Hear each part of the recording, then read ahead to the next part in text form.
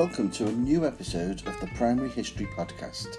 In this episode, I want to help you make the links between our seminars and the opportunities you have once you are in school by looking at practical placement ideas.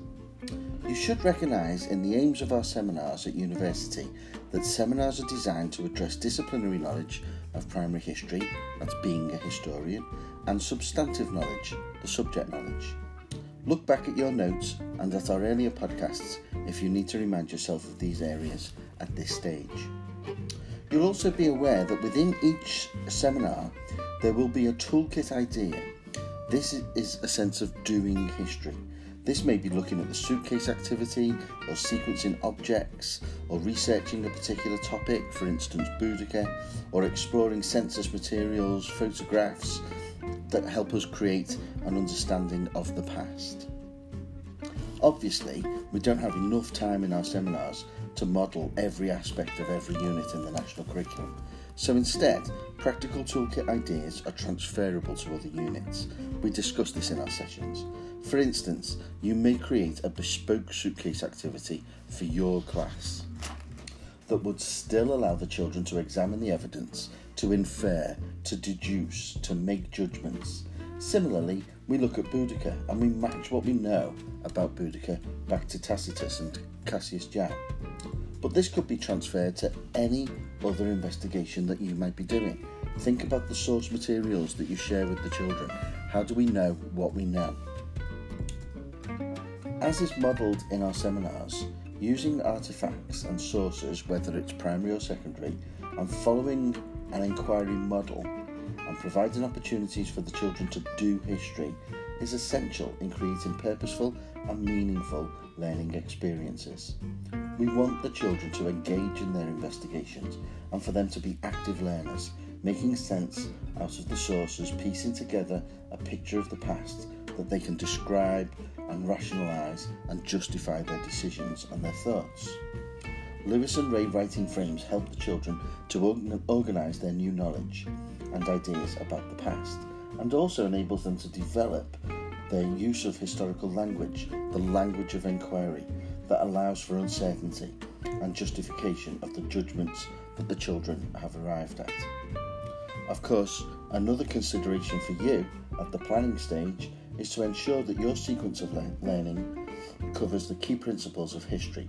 Therefore, your lessons will not only be based around inquiries, but will also develop a secure chronological framework, explore interpretations of the past, and consider organisation and communication, as well as, of course, developing knowledge and understanding.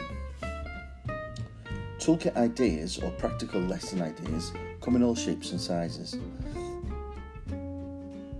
It's important to consider the progression of the skills, those component parts that we've looked at in seminars, when planning your lesson, and to focus upon the skills and the techniques and the aspects of history that you want the children to engage with.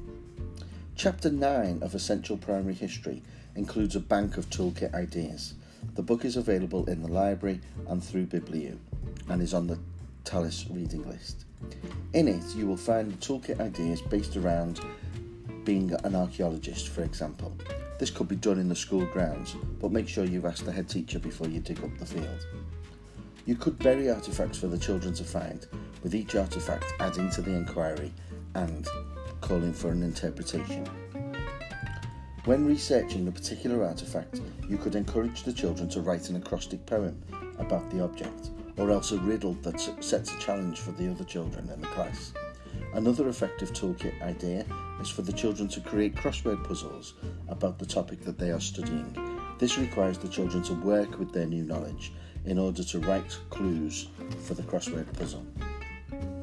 This provides plenty of opportunities for the children to communicate their newfound knowledge. Other toolkit ideas are more directly involved with the process of history, such as creating a timeline and a sequence, artefacts, or details of an event. We model this in seminars when we look at the gingerbread, or Boudica, or the Great Fire of London. Equally, children can sort through information on a particular subject and work out a reasoned interpretation based upon the evidence that they have. This can be triangulated to include an aspect of the lesson that questions the reliability of the evidence they've been working with. Historic England website links to a range of toolkit ideas, and if you have access, the Historical Association also include plans on their webpage. These could be tweaked to suit the needs of your class. You do have access to the Historical Association journal, and they include plans and lesson ideas as well, so make good use of that. Matthew Howarth's book, Teaching Primary History, and the National Archives book, National Archives History Toolkit for Primary Schools, are both full of toolkit ideas for you to explore. Both books are available on the Tallis reading list. I hope you find this useful. Good luck